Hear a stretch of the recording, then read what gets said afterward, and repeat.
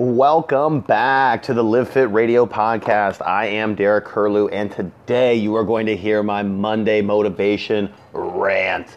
So if you did not see my Facebook Live video this morning, if you did not see what I post on Instagram TV, if you did not read my blog, if you did not get my daily email yet, well, guess what? You're about to get an earful right now.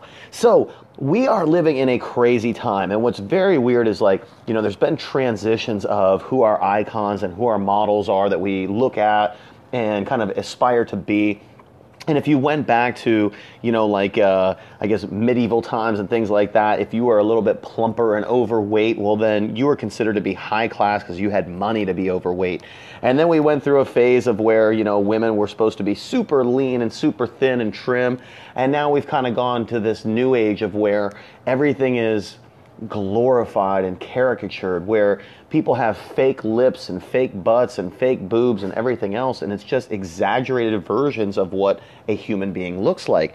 And so what my rant is about today is comparing yourself and making a perspective and an example of what you want to look at, but you have to compare something of equal shape, type, ability, and not trying to compare yourself with anyone and everyone. So what do I mean by that? Let me explain.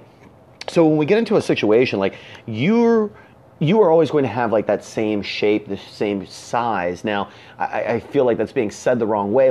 Obviously you can gain body fat, you can lose body fat, but really the biggest way where you can make a difference physically in your body is through muscular tone and just adding more muscle to your body.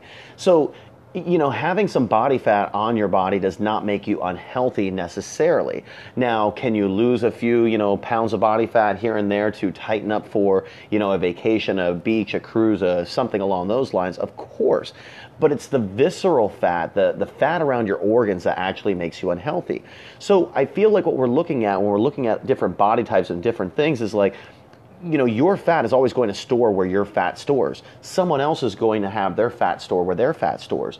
Now, while you might hate the way it looks on you, what you're probably looking at on the other person is something that's their stubborn area where their body holds fat more, but they also have muscle there, which is creating a more pleasing and eye-appealing shape.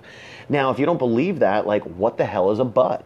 What are thighs? Those are two areas that hold more fat than anything else on your body. But when accompanied by muscle, they look freaking awesome. So when you're comparing yourself, to somebody, if you have thicker legs, you need to compare yourself to somebody else who has thicker legs. If you're trying to compare yourself to somebody who has a thin frame, you are never going to be that person. But that person is never going to be you. And while you might have awesome curves as you start to build muscle, that other person might have to work 10 times harder to get those curves.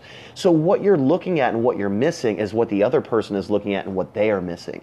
So we're always trying to look at things from our own perspective, but really I need to look at it from a different perspective of that person has their own challenges, their own struggles, their own stubborn body parts, but then they also have their own genetically gifted abilities. So while we're comparing ourselves on Instagram and YouTube and social media with some, maybe we're comparing an apples to oranges where we are not a comparable shape to them, the other part that you need to realize is that they are airbrushing, they're photoshopping, and something I didn't even realize, something called face tuning. They are changing the way they look. And so one thing I can guarantee to you is they are not changing the area that looks best on them. They are not airbrushing their abs out. They are not airbrushing a beautiful part of their smile or their teeth out. They are covering up flaws as well. So when you are trying to compare what you see in the mirror or rolling out of bed first thing in the morning, is not going to freaking compare to somebody who spent time and hours perfecting a picture. The other thing that you don't see is there might have been 500 pictures to get to that one good picture. There also is going to be scenes and poses and different things where maybe more cellulite is showing, or maybe more imperfections, or they had a roll in their stomach, but they chose not to use that actual image. And so what ends up happening is you are comparing your life to somebody else's highlight reel, but yet you will never be able to attain that look because A, You don't know their age, their athletic background, their ability level of what they've done previous to that. 2, you don't know what type of surgeries and cosmetic different enhancements that they've had. And 3, the biggest thing I think that people don't realize is like you don't know the type of hard work that's gone into it. And the other part that kind of is along with that part 3 is that they might have been an athlete for 15 to 20 years.